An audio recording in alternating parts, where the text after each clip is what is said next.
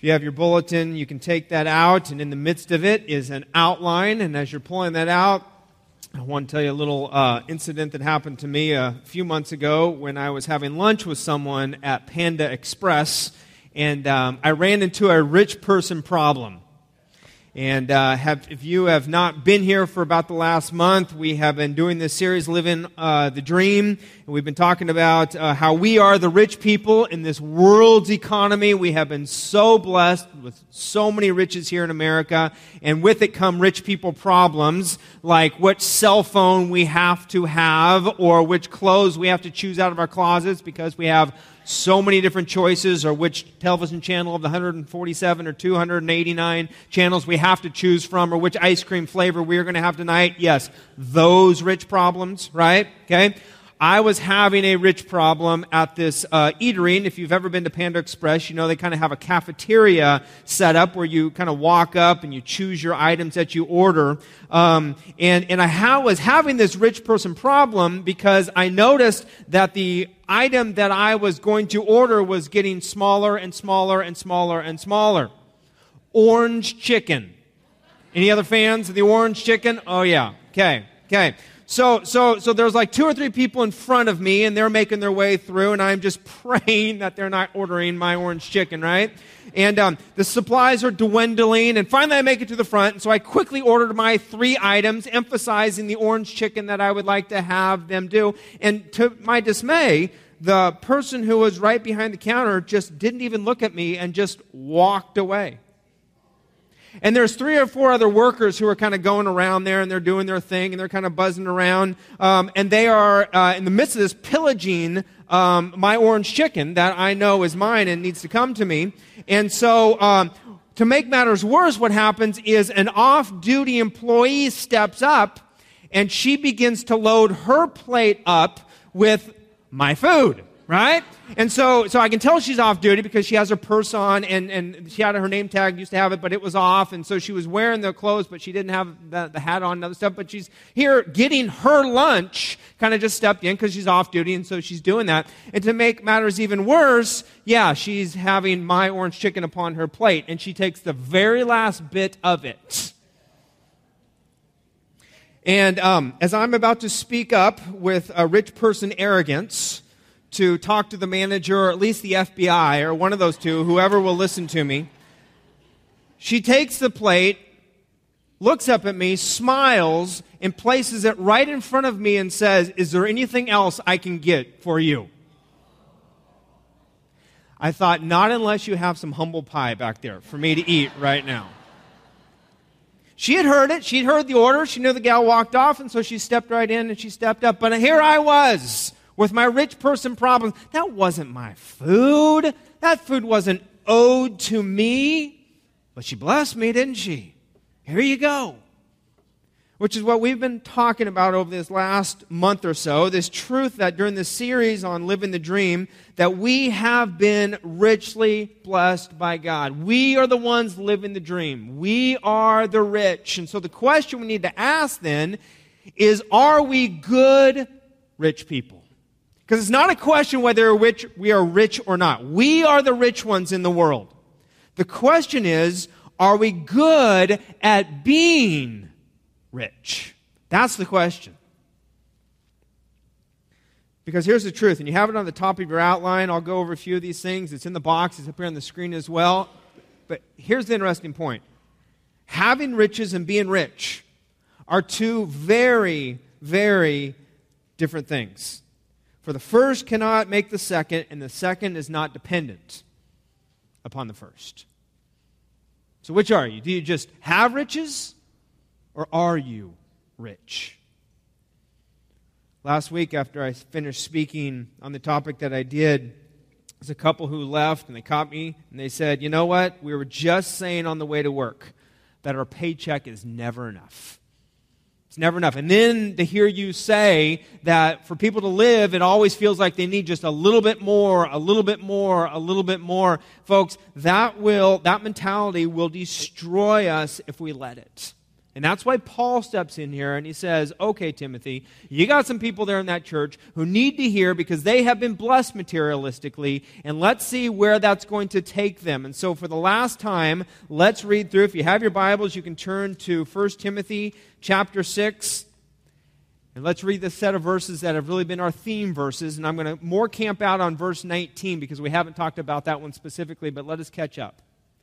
1 Timothy 6, verse 17 says, "As for the rich in this present age, and I am standing before them now, charge them not to be haughty, nor to set their eyes on the uncertainty of riches, but on God, who richly provides us with everything to enjoy." They are to do good, to be rich in good works, to be generous and ready to share. They're to be the ones who are to set aside the time that we talked about last week and kind of does the dollar cost living. They're the ones to reach out and to serve. They're the ones that when the resources become asked for, to be available to give. And now what Paul is talking about and what he's about to say here in verse 19 builds upon something that Jesus has already taught.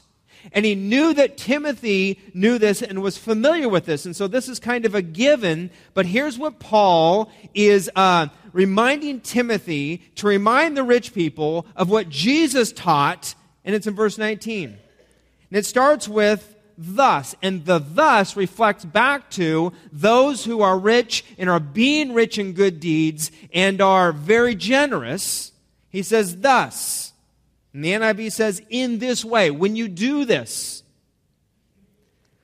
you store up treasure for yourselves as a good foundation for the future, so that those who do that may take hold of that which is truly life. He's saying that's when you take hold of life. When you do those things, and the rewards then are able to come, which sounds kind of funny because in the system of addition and subtraction, this just doesn't compute. That the less we have, the more we have. But that's exactly what Paul's saying here. That the more you give, the more you will be blessed. Paul's saying you'll have more, but you'll have it in a place where life is truly life, what we are to be looking towards. In fact, here's another saying you have in your box in your outline. He is saying that there's a direct relationship between what you do with your extra and eternity. Let me say that again.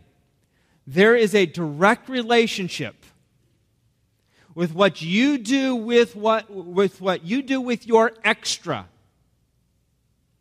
and eternity. Now, before you think I'm preaching heresy here in the Baptist church, as we can pay this, we can pay to get to heaven, and no. Not at all what I am saying. So watch the next line. In fact, I put these 2 points very close together, and I wrote them down for you as well. You can fill this in. It's not where you will spend eternity, but it's what it will be like when you get there. Let me say that again. Not where you will spend eternity, but what it will be like when you get to eternity. In other words, the people that could be there because you have impacted them with your generosity. The people that we go serve on mission trips, the people that we witness to here in the community, the people in downtown Stockton, the people in north, south, east, west Stockton, the finances and generosity which you have given causes them to be in heaven. The people who you sponsored with your Compassion International through His Little Feet groups, all 72 of you who have done that, and the hundreds and hundreds and hundreds of you who have done that before and are continuing to be generous to those children, some of them may be in heaven because of what you've done with your extra. Extra. That makes a difference in eternity.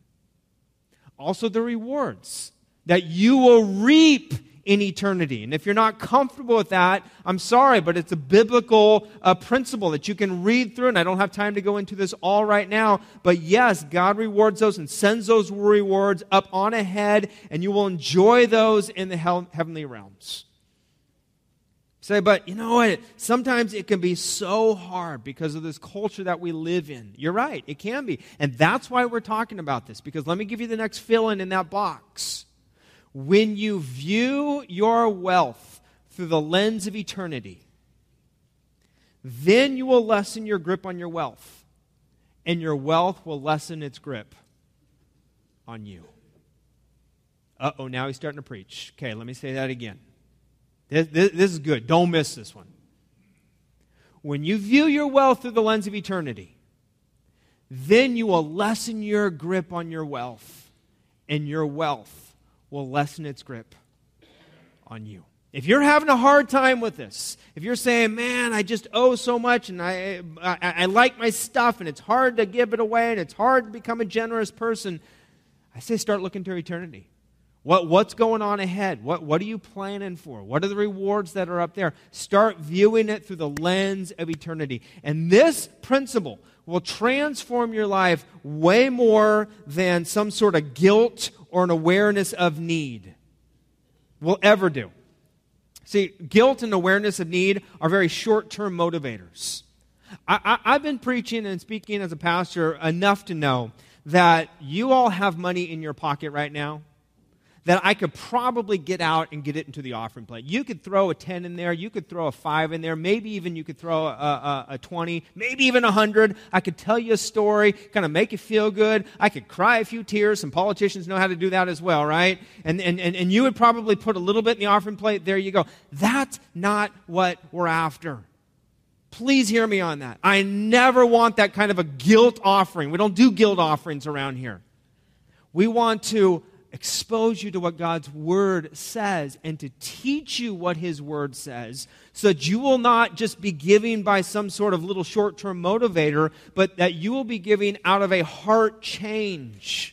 That you will be giving out of a life that knows how rich you are blessed, that knows you are living the dream, and we want to cause that dream to be shared with other people across this world as well. Not riches just in finances, but riches in the spiritual blessings that we have been given from the Lord. And if you want to become truly generous, it happens when you see that connection between what you manage here on earth and the afterlife.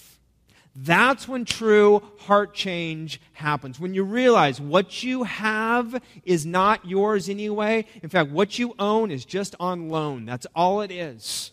And whether it be your home, whether it be your car, whether it be your children, whether it be your grandchildren, whether it be your finances, the ability to produce finances, whatever it is, your talents that you have, those are all on loan. And when you understand that, that's when you loosen your grip on your wealth and your stuff.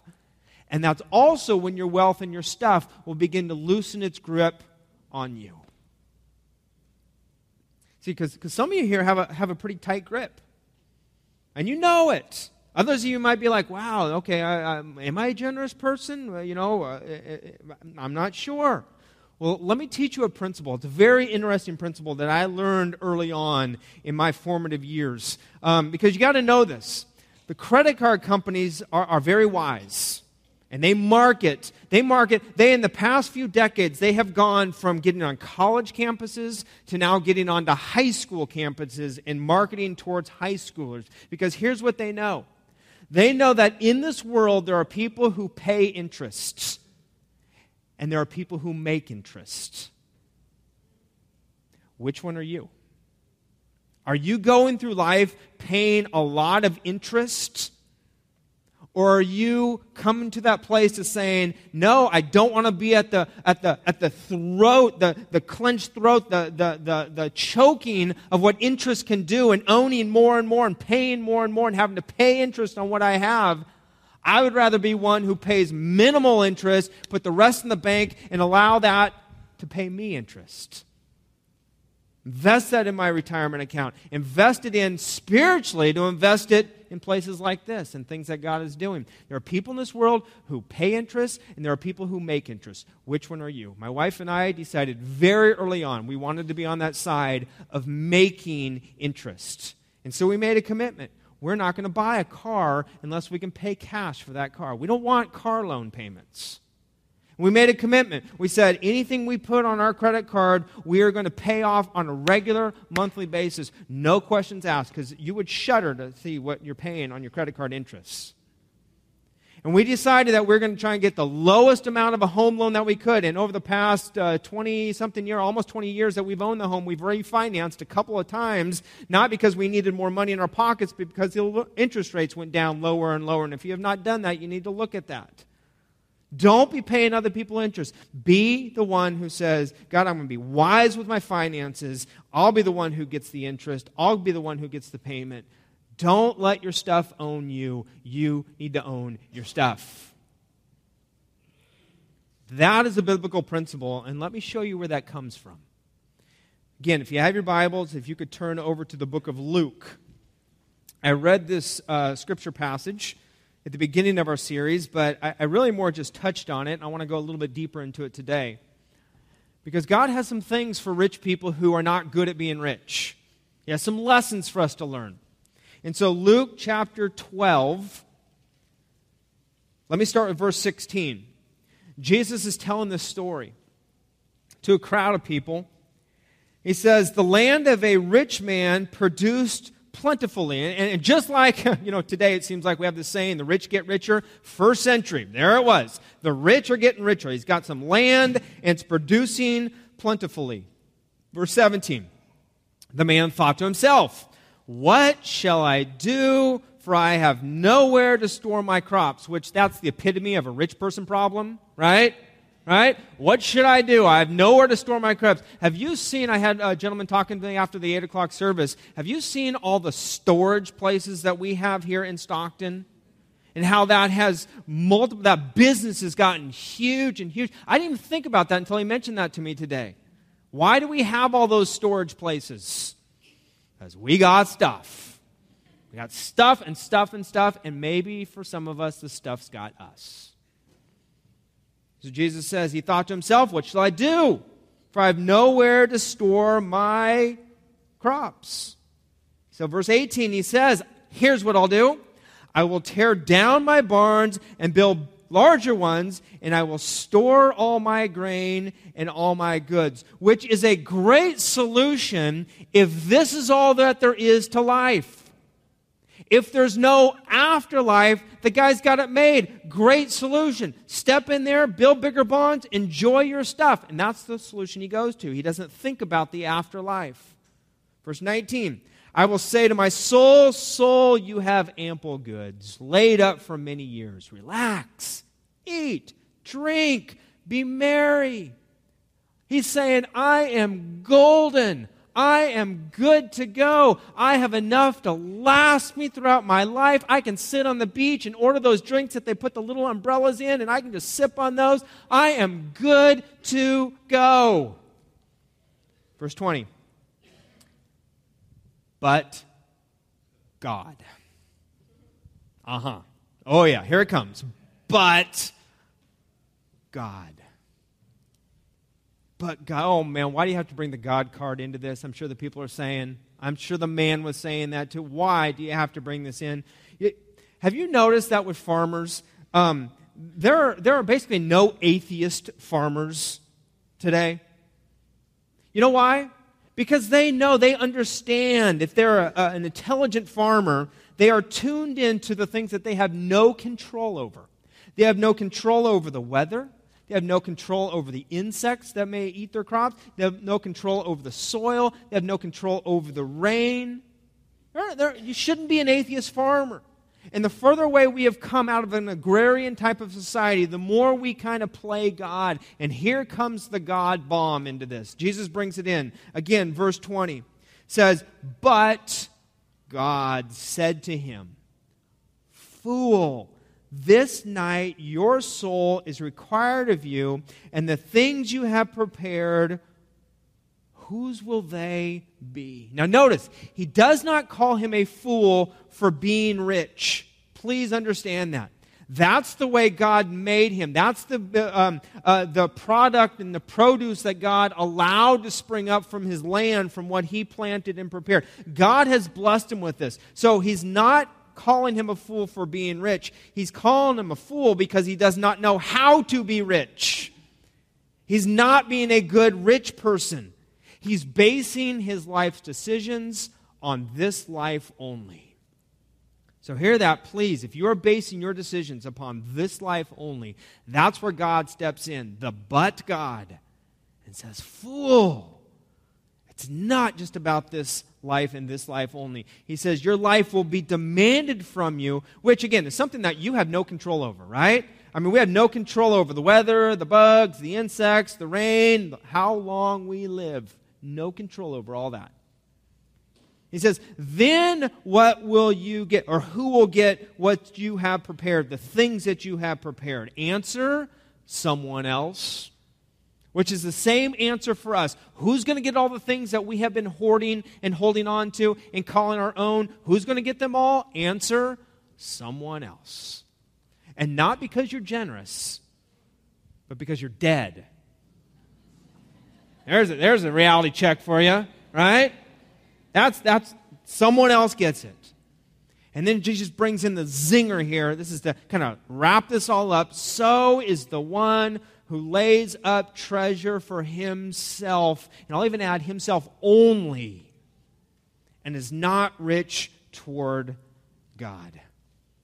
Rich toward God. What, are you rich toward God? See, you run the risk of total loss if you forget to run your riches through the lens of eternity.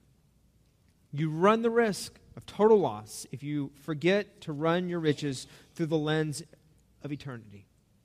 In fact, I don't know a lot about farming. I have some relatives who are farmers, but here's one thing I know. I've been out on the farm a number of times. We had cousins who were farmers in the Kingsburg area. Money, here's my analogy. Money is a lot like fertilizer. Okay?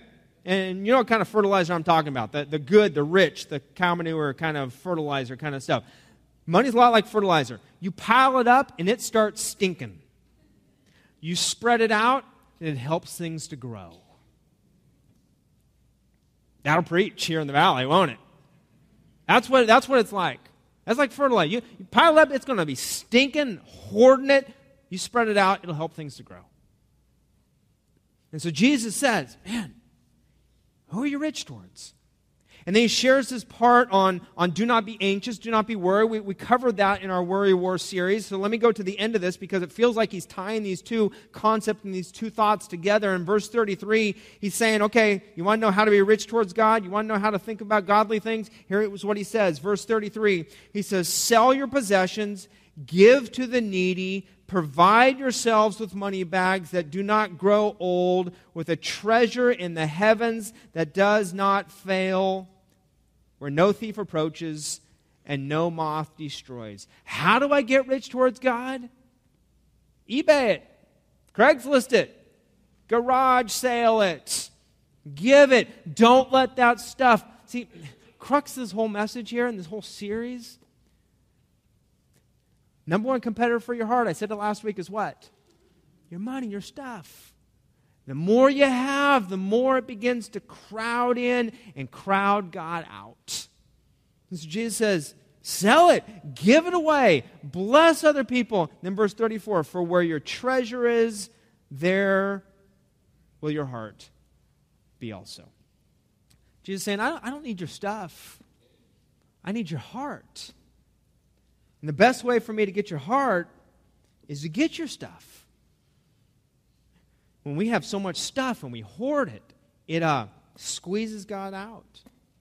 You know, in a strange sort of way, maybe God would say, well, maybe I'm partly to blame for that because I've given you so much stuff. But I've entrusted it to you. I've blessed you with it. I've given it to you on loan. What are you going to do? Loosen your grip on your stuff, and then your stuff will loosen its grip on you. Because here's the stats. If you want to just kind of look at this in a systematic way, if we had 100 people up here on the stage from the congregation, well, let's say we have maybe 400 or 500 here today.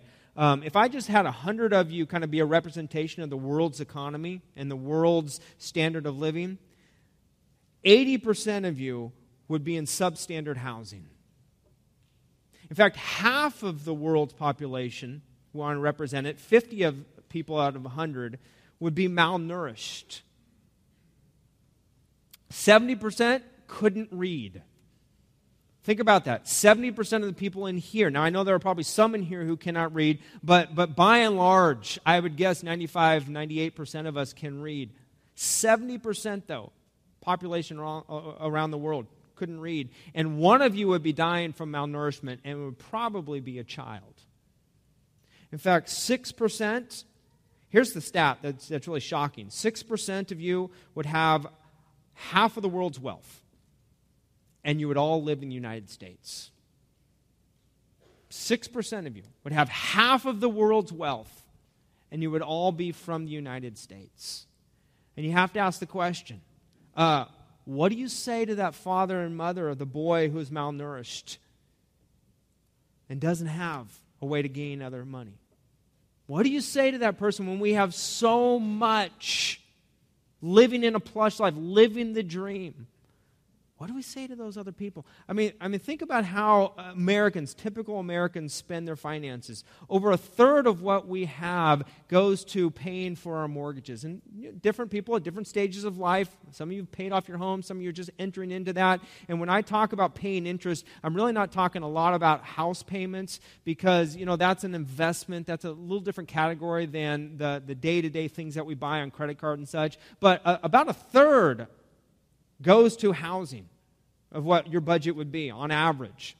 Then another 15% goes to food, or we spend on our stomachs. 70% goes to the cars that we drive. About 22% goes to recreation and some personal needs, our own pleasures in life. And then this is the interesting one, somewhere between 10, 12, maybe creeping up higher than that, goes into health care that we have.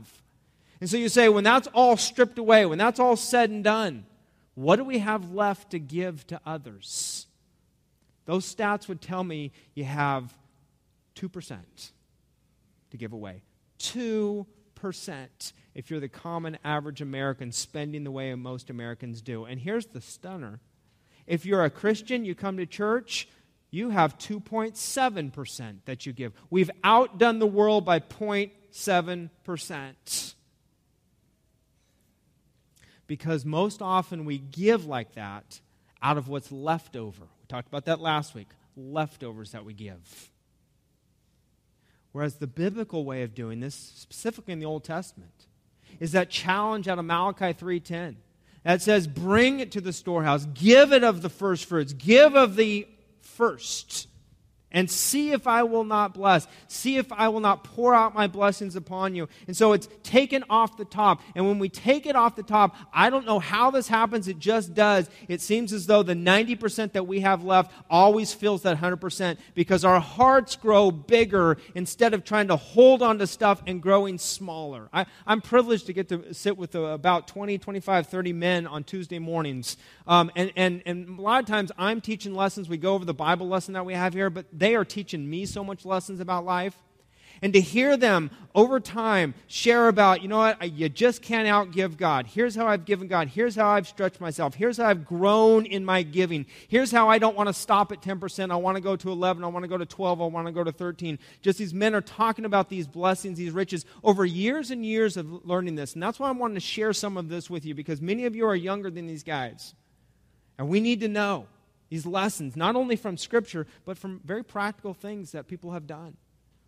In the Old Testament principle, there was the tithe. Bring it first and foremost into the house. And then the New Testament, we talked about this a little bit last week, is a spirit of generosity more than the legality of the law. But we also said that it's done in a spirit of generosity and grace. But grace always gives more than the law, over and above. And so there's that spirit of, hey, don't just stop at what you have to do, but give because you have a giving God. Bless the Lord because He has blessed you. And for some of you, it really boils down to a trust factor. That's what it is. Do I trust God enough, not just with what's on the end of my finances, but what's on the beginning, on the beginning or the starting point of my finances? Giving to God off the top does something, and I cannot tell you how this works. It is just a God thing where spiritually there's a mysterious way that God loosens our grip on our stuff, and that enables our stuff to loosen its grip on us, and we have more than we need, and God blesses in wonderful ways. In fact, last week I was talking with a gentleman where he was saying, isn't it amazing how when we hold things back from God, those things seem to still get away from us? Like our air conditioning goes out, or our car repairs have to go, or we have to pay this or that or that or that. And it's like that money just goes. You never knew it was even there. It somehow goes somewhere. And I'm telling you, First Baptist, if you give off the top, that enables you to say, okay, here's what I have left, and let's do it. Let's do this right. God, what's rightfully yours. And it just seems as though, you can hear this over and over and over and over again from someone who gives regularly. They'll say, you just can't outgive God. You just can't. God just makes it work. God doesn't play games in this. He is just faithfulness. And many of you, if you've been here for years, you know that we've even shared, if it helps, to have kind of a money-back guarantee. Because if you're not willing to do this, let's just kind of give you a little bit of a nudge of doing that. If you come and you say, okay, Pastor Brad, I'll try it. I'll see if God takes care of my needs. If you say that to me, and after 3 to 6 months, that does not happen, God didn't take care of the needs that you have in your life, and you want that money back, we'd be happy, no questions asked. Just go ahead, it's yours. We just believe God's going to do that. And yet, probably most of you don't need to even take that money back guarantee, because then that's kind of pulling some of the trust out of it. But if that's what you need, we'll do it. You know why? Because it's not what I want from you, it's what I want for you. Please hear me on this. I'm not trying to be a salesman up here, how to get the money out of your pocket. That is not it at all. I'm trying to say this is a godly principle that you just live differently when you give in a blessing way. When you give first to God, first to Him, and then allowing that stuff to be loosened from your life, and you just spend differently. You live differently. You live more joyously. In fact, flip over to the book of 2 Corinthians. Because in 2 Corinthians chapter 9, Paul is challenging the church at Corinth to give to Christians in Jerusalem. There's a need. And when he's sharing with them, he's sharing some thoughts that I think need to come to us today. 2 Corinthians chapter 9, verse 6. Paul says, here's the point, guys. Whoever sows sparingly will also reap sparingly. And whoever sows bountifully or generously will also reap bountifully or generously. Each one must give as he has decided in his heart, not reluctantly or under compulsion. And so please hear me on this. We do not do guilt offerings here at First Baptist. Okay? I'm not trying to guilt you into anything. Please do not feel I'm trying to compel you to something. The point there is that give not reluctantly, give not under compulsion, because God loves a, what's the word there? Cheerful giver. You know what the Greek word for that is? Hilarious. He loves a hilarious giver. He loves someone who's like, God, ha ha, here it is. Take this. This is yours. Yes, joyfully, over and above. Cheerfully, hilariously, I want to give to the Lord. This is yours.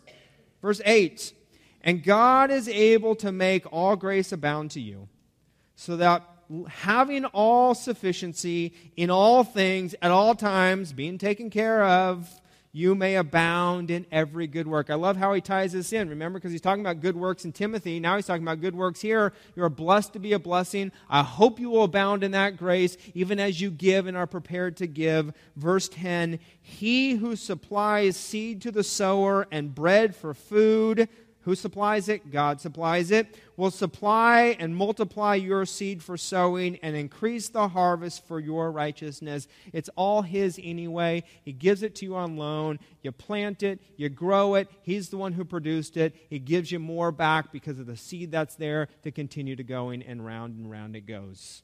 Verse 11.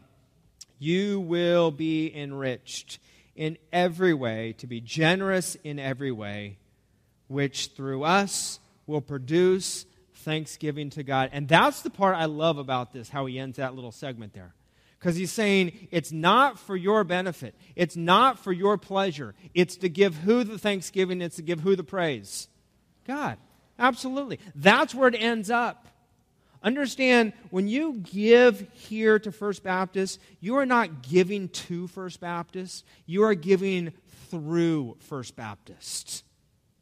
And you are giving to God through the work that's done here at First Baptist. I mean, the early churches, we see this here, and Paul is even challenging them. One of the hallmarks of the early church was that they would give generously, and at times doing for those who could not or would not even do back to them in return. They didn't care. They said, we want this work to go forward. We want this message to go out. Someone's got a need, we're going to give. And so that New Testament challenge is kind of given there to give in and through and to that church. But understand, it's not to the church, not to the local church. It is through the local church for God's work to go forth. And so when First Baptist, when we talk about successes we've had here, you are in on those. You're the ones who are doing those. That's not our staff. That's not our deacons. That's not our leadership. That is you who put anything in there, can rejoice in that. That's you, and even God sees the heart. If you're not able to give at a certain time, but your spirit is there, you are in on that as well because you are a part of what we do here.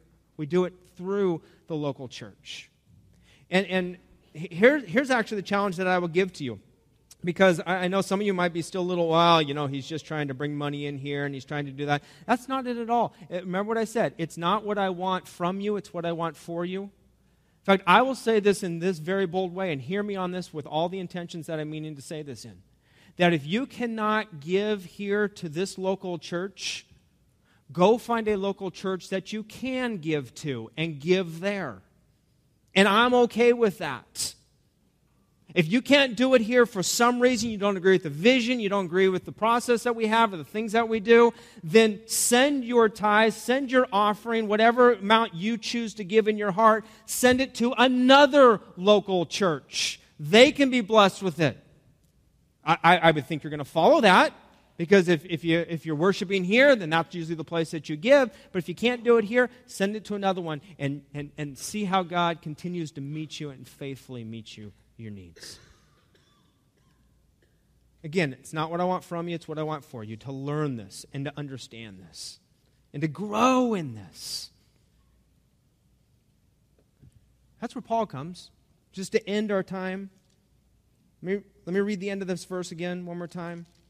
Paul says, when you do this, when you do the good works because of the ways you've been blessed, when you are generous and ready to share because of the way you've been blessed, you are storing up treasures for yourselves as a good foundation for the future, so that you may take hold of life that is truly, truly life. Paul wanted the rich to know they are blessed, but their true blessing was not just in material goods, and that is so true of us as well. Our true blessing is not in your job, it is not in your house, it is not in your car, it is not in your food, it is not in your standard of living. Your true blessing is what you have in the richness of a relationship with Jesus Christ. That is your true blessing. And Paul's saying, I just want to make sure that opportunity gets to flourish and that other people get to see that as well. Because you are blessed to know a God who gives hope to the hopeless. You are blessed to know a God who loves the unlovable. You are blessed to know a God who comforts the uncomfortable, who comforts those who are sorrowful, who comforts those who need His comfort. And so much of that happens through what you do and how you give to make that go forth. And He has given us, Scripture says, every spiritual blessing, every bit of riches, because we have a relationship with His Son, Jesus. Which brings us to the time of communion. It brings us to a time of saying, God, I see how rich I am. I see how blessed I am, and it's all because I have a spiritual blessing from you, from what your Son has done for me. And so if you've not been here before when we've taken communion, I just want to kind of give you a little teaching on this, that this is not something that you do because you're a member here at First Baptist. This is not a First Baptist table. It's not a Baptist table. It's the Lord's table. And we come to it as a unification with Jesus and as a reminder of what He did for us, to always remember until He comes again the death He paid for us on the cross. So He gathered up His disciples on the night when Jesus was betrayed. He came and He said, this bread, symbolic of my body that's broken for you. And He gave them a cup and He said, this juice, this wine, it's symbolic of my blood that I'm going to shed for you on the cross. He said, do this to remember me until I come again. You're rich. You're blessed. You're blessed. And so we are blessed to get to take this. Some of you here today, however, have not given your life to Christ. And if you have not come to that place yet, we say wait. This is something that is for family members. However, as we now go to a time of prayer and a blessing over this, we want to make sure you have an opportunity to also be welcomed into the family. And so why don't we pause? Let's pray as we prepare our hearts. And as some of you, we introduce to Jesus. Let's pray. God, I thank you for an opportunity that we have to come together with brothers and sisters, to partake of these communion elements, your body, your blood shed for us on the cross. Lord, I know there are hundreds in here who this is such a rich experience.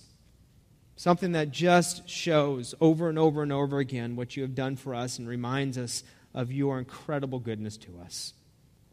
And so, Lord, as we're preparing for this and as we prepare our hearts, we also want to pray for those who are making spiritual decisions right now. And if you're one here today, and you would say, I'm not exactly sure that I'm in on this family. I'm not exactly sure if I should take this or not.